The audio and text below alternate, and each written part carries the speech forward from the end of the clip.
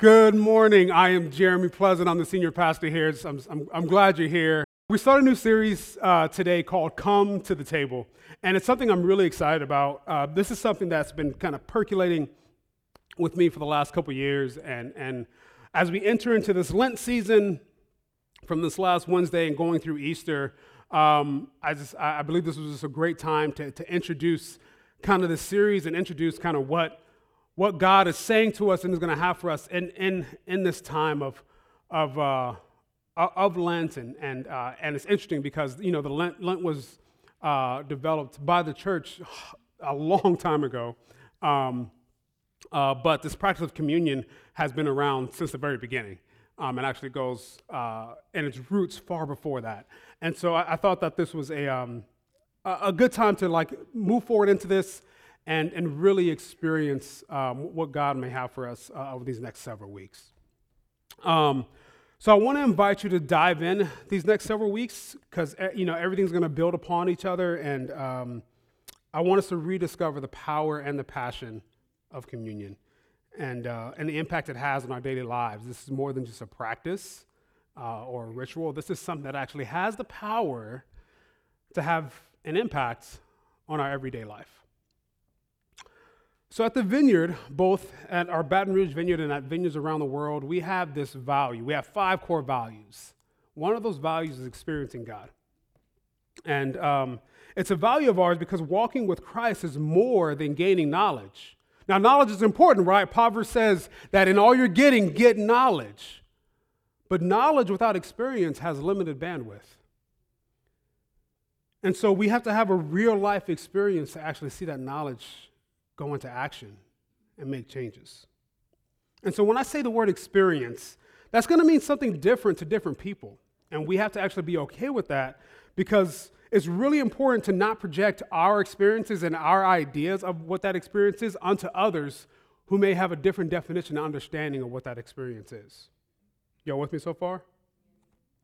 And so in all of that, it's going to be important to walk together to find a new depth in something that is much bigger than ourselves. And that's what communion is. It's something for us and with us, but also bigger than us and bigger than the church. And so let's look at James 4:8. It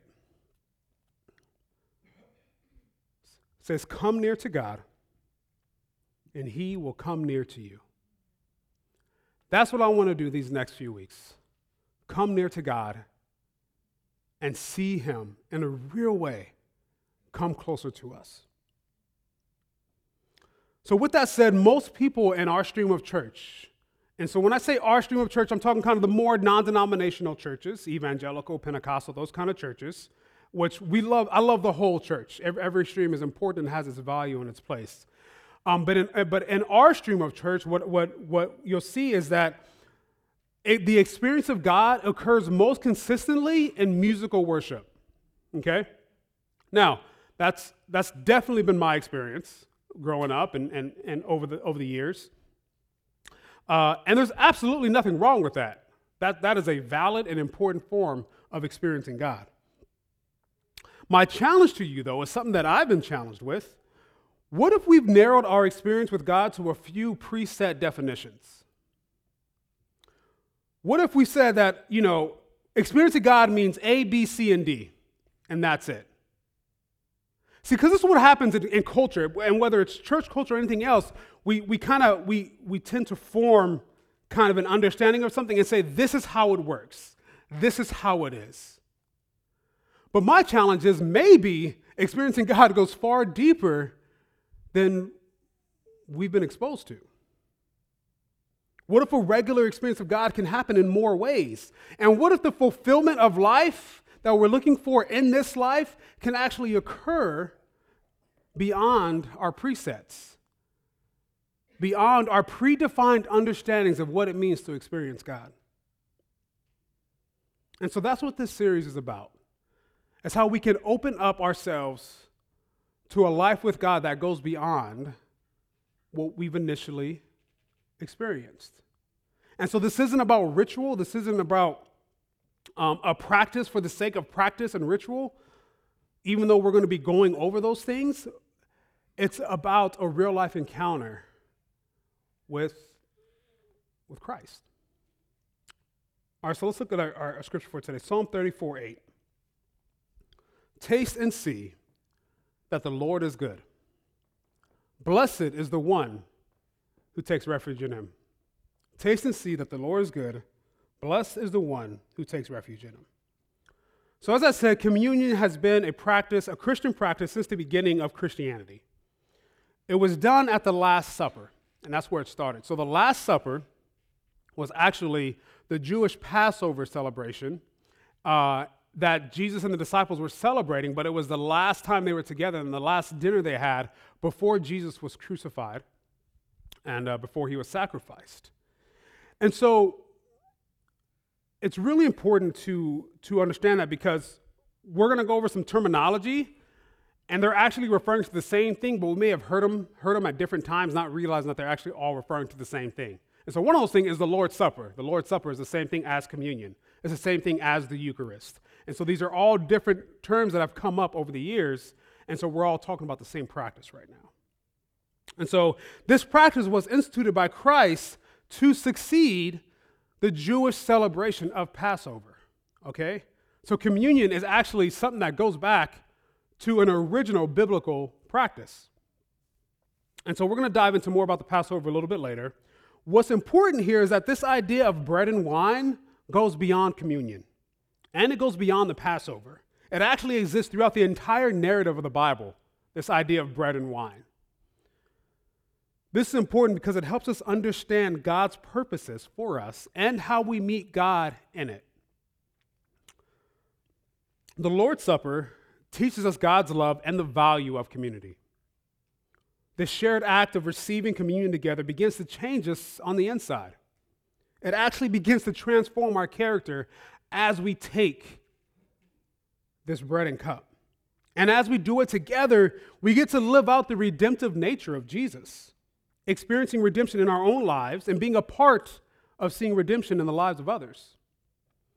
And so I want us to move toward experiencing God's love and presence deeply in communion, to go beyond the practice. In order to do that, though, we have to be able to engage in three ways.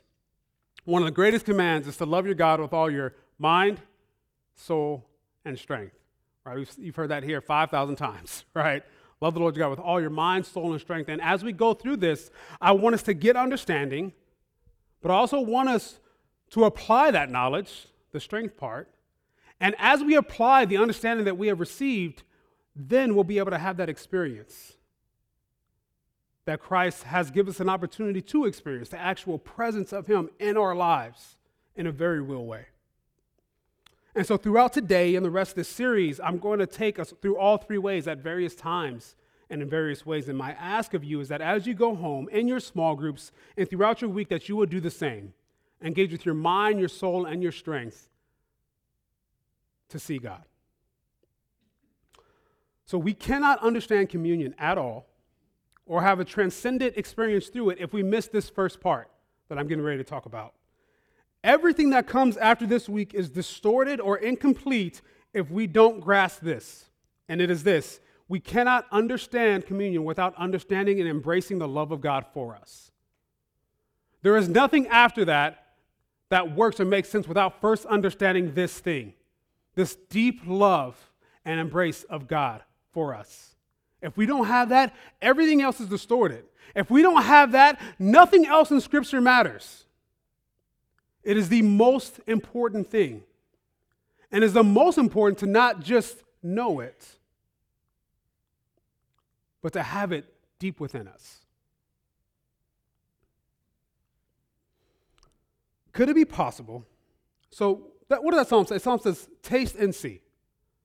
So my question is, could it be possible that through this act of communion, we can come to know God's goodness? That through this taste and see, that through this bread and this cup, that we can actually know and know intimately God's goodness. The love of God is understood through his character, demonstrated through his action throughout Scripture, and can be experienced as we taste and see. The character of God is revealed in Jesus. He is the closest we can get to understanding the depth of God's love. We see God's love demonstrated both before and through Christ and at different times, and yet it's all connected. You know, throughout Israel's history, we can see in Scripture God freed them over and over and over and over again. Like all throughout the Hebrew Bible, all throughout the Old Testament, I see just a narrative of God freeing his people, breaking off the chains off their neck, feet, and hands to bring them to a place of safety and wholeness.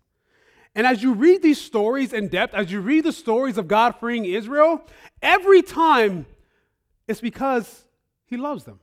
This is why he does it. He frees his people every time because he loves them. And as we read the Psalms, we see a reflection of the author as they continually experience the love of God. And as Jesus proved, God didn't just love his people, but the entire world.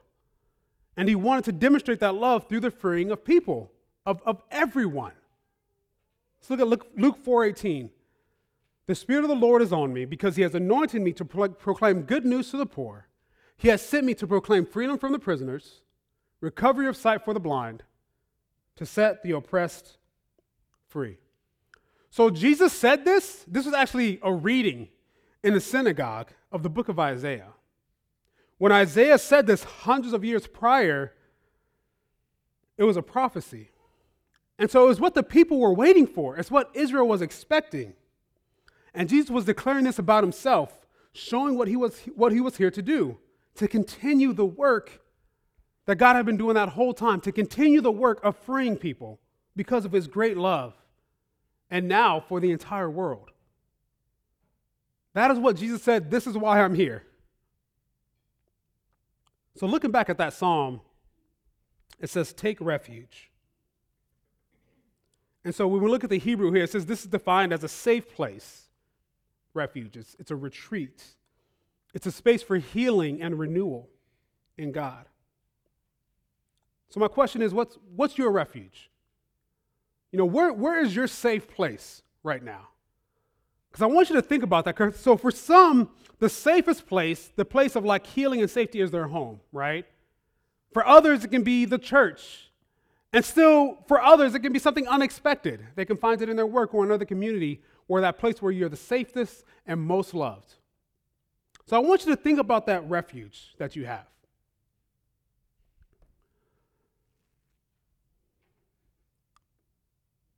The question is, how do we enter God's refuge? How do we make God a refuge in our lives? That's the journey. I know you were hoping I was going to give you like a one-line answer and just like till we could finally solve this and figure it out, how we just make God and live in that place of refuge, but I don't have one for you. Because that's the journey. And it's the journey we have to continue to take to actually kind of be hidden with God in that safe place, in that refuge. Like I just kind of imagine him just like in this place where he just kind of has us wrapped up all around. You know how like you got like just the small, like, you know, you got a baby or like a toddler, you can just wrap them up and they're just the most safe and the most protected and the most secure. That's what I imagine to be the refuge in God. And that's the place that I want to continue to go, that I want to continue to stay, that I want to continue to go back to. In ancient Judaism, and until this day, they celebrate this thing called the Passover. It's one of the major celebrations in Scripture and for the Jewish people. It's a celebration and a remembrance of God freeing them, protecting them. And so during the time of the tabernacle, so the tabernacle came right after they were free from the Egyptians. And during this time of the tabernacle, they had this celebration of the Passover. And what would happen is the priest would come out and they would take the bread, okay, and they would hold it up and say, behold, God's love for you. And when I read that, it was just so powerful for me. Like to imagine being in that place as you remember God freeing you from the worst possible thing. And you remember that, and then that says, behold, God's love for you. Jesus succeeded the Passover celebration with communion. And so now when I take the bread, and I hope when we take the bread, we can say, behold, God's love for me.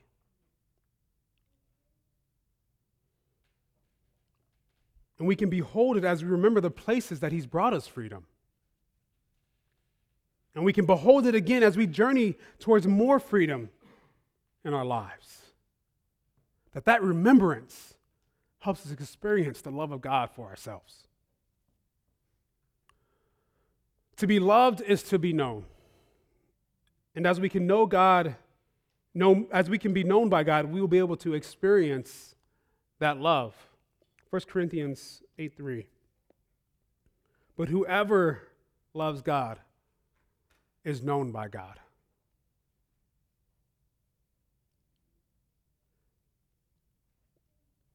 Luke 12:7. Indeed, the very hairs of your head are all numbered.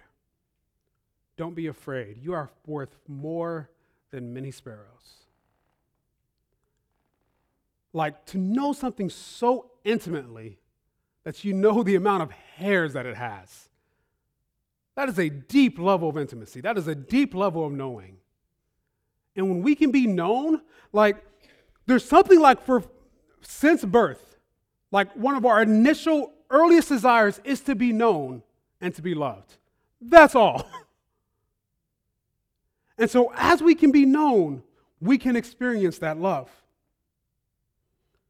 To be fully known, though, that's kind of the key, and that's the pathway to experience love in the midst of brokenness, to be fully known.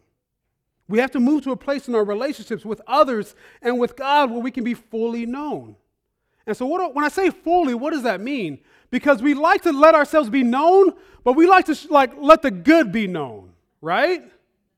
When I say fully known, we got to let out the good, the bad, and the ugly. Like, it's not just the good, it's not just the ugly, it's all of it. We have to let all of that be known. And when we can go there, when you can see all my worst stuff and still love me, then that love really takes effect, right? That's when I know that I'm really loved, when you actually see all sides of me. You know, I used to say that I didn't trust people easily. That's like what I would tell people, like you were like, yeah, I don't really trust people easily. And so I kind of like created a distance. And that's what I actually like believed about myself. The reality was I didn't trust that when people saw all of me, that they would still love me. The reality was I believed that if they got to see the bad and the ugly, they would want nothing to do with me. And so I had to begin to actually stop that and say, okay, I'm gonna let you in a little bit, and then a little bit more, and then a little bit more, and then once you're in there, hopefully you'll stick around. But I found that as I did that, more and more, that people stuck around. It's like, this is odd. Because even with God, I was afraid to unmask all of me, even though it's like logically I knew that he knows everything about me, right? Like I know that logically, but still when I would engage with God, whether in scripture, whether in prayer, whether in whatever it is, I would still mask myself. I still want to show him the good stuff. I want to show him that I was the good son, that I could be everything that he wanted me to be, and that I was all these things. I was still masking the bad and the ugly. And I was so afraid to like show all of it.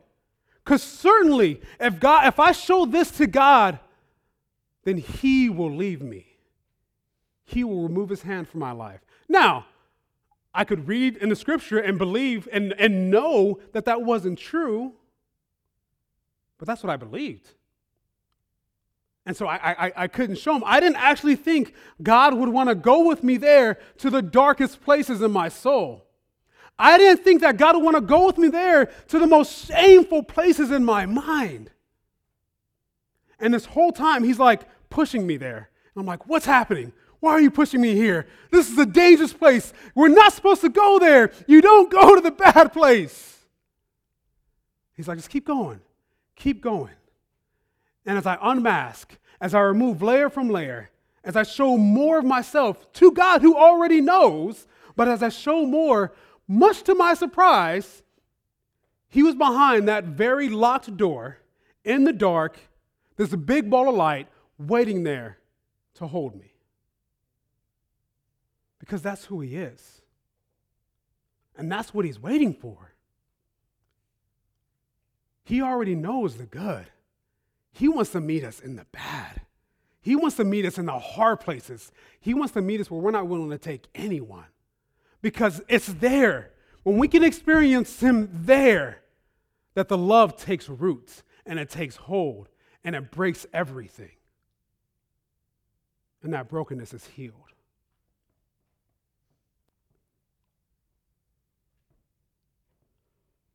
This is why I talk about radical acceptance.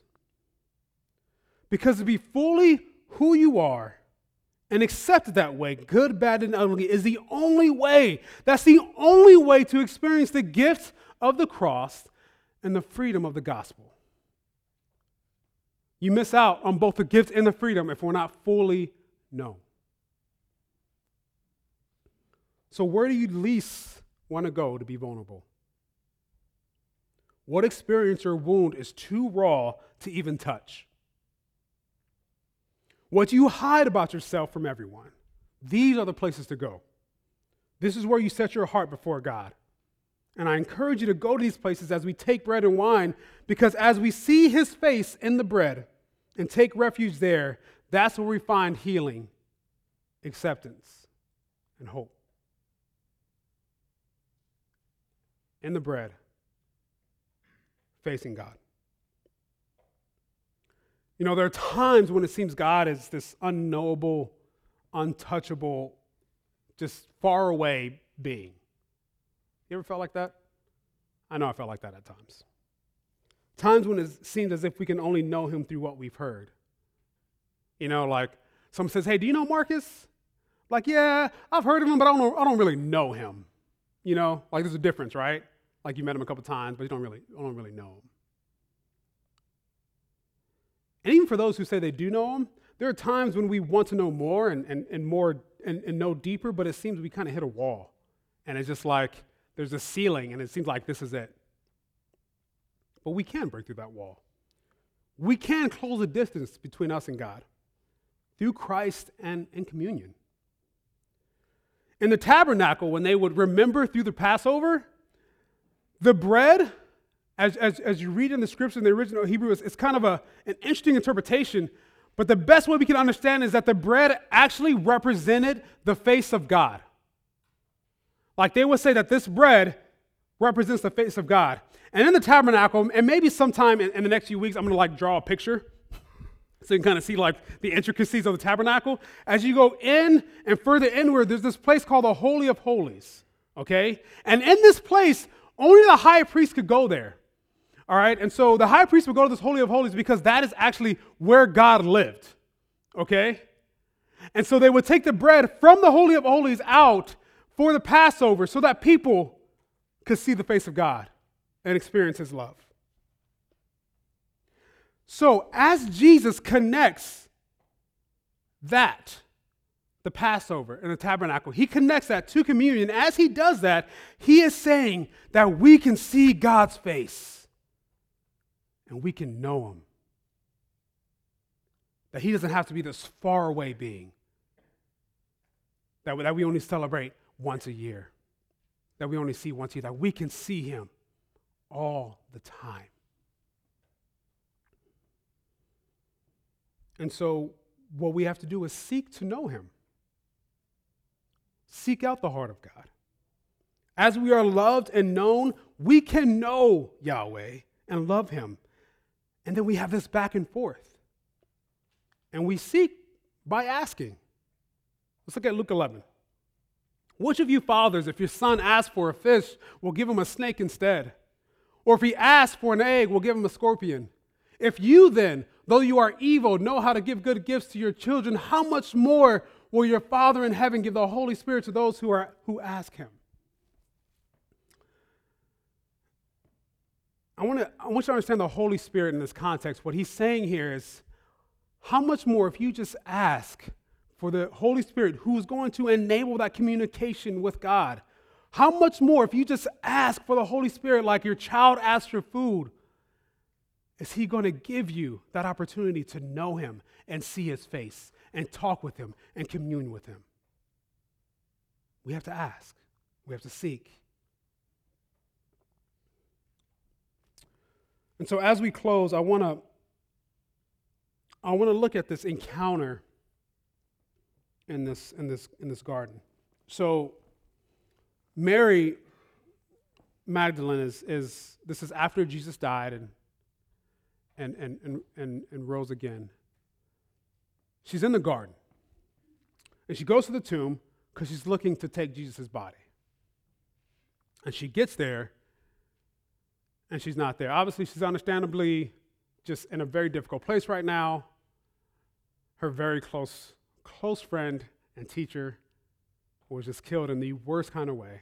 So she goes there to the tomb, and the body's gone. Instead, there are two angels there. And this is where we pick up. They asked her, "Woman, why are you crying?" "They have taken my Lord away," she said, "and I don't know where they have put him." At this, she turned around and saw Jesus standing there, but she did not realize that it was Jesus. He asked her, "Woman, why are you crying? Who is it you're looking for?" Thinking he was the gardener, she said, "Sir, if you have carried him away, tell me where you have put him, and I will get him." Jesus said to her, "Mary." She turned around and cried out in Aramaic, "Rabboni." There's a lot in this scene right here, and we're actually going to come back to it at the end of the series. But what I want to point out for today is what just happened. Jesus is in a different form, and all he does is call out Mary's name. And Mary knows. She just knows Jesus so well that is all it took for him to say her name, and she could see him.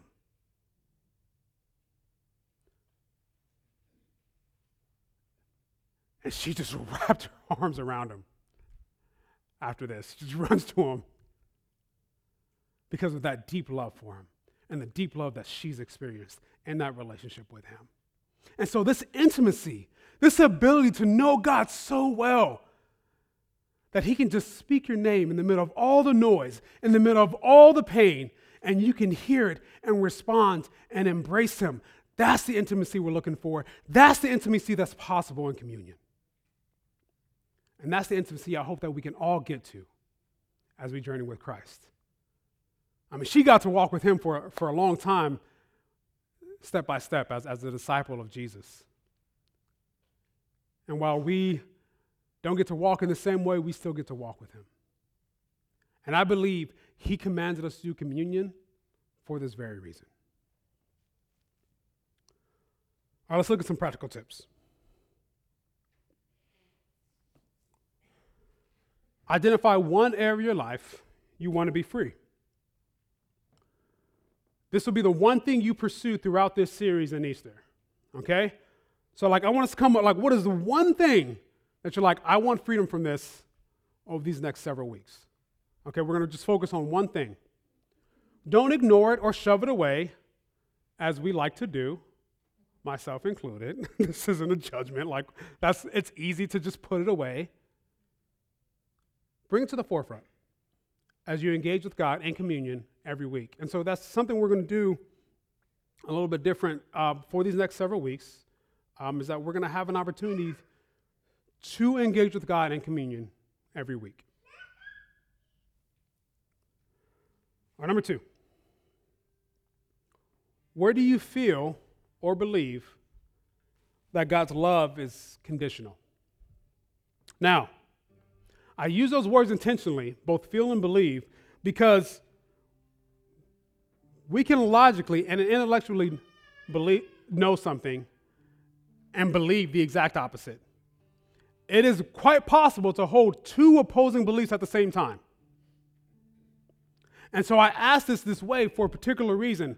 Not, do you know that God's love is unconditional? No. Where in your heart do you believe that God's love is conditional?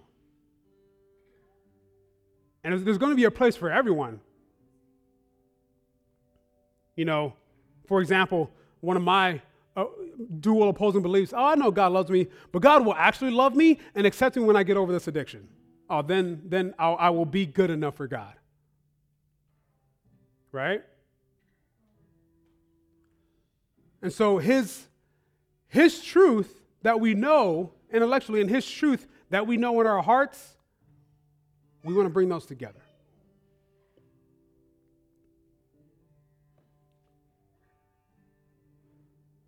So that's what we're going to do. We're gonna just stand and kind of get into this next worship song. But this worship song that we're doing, I want to open up the space right now, and the elements are still out, and we're just going to have communion again. Okay? I know we took it earlier, but there's nothing wrong with doing it again if you did take it earlier. But also, I want to just take what I hope you are able to understand and apply today, and just have an experience with God in communion right now. And so we have some time. You can take your time. You can take the elements and move to the side as other people are going. You don't have to rush through it. 1, 2, I would also encourage you to do it with people if you can. But also, I want us to, wherever you are right now, you could be a Christian, you could be someone who's searching. If you feel compelled to take communion, you are welcome to. You don't have to be in any kind of place. You are welcome to take communion, wherever and whoever you are. And if you don't want to, that's okay. You don't have to. This isn't a forced practice we're doing right now. But I want to open this up and bring this back to a place where we can engage with God and experience the deep, deep love he has for us.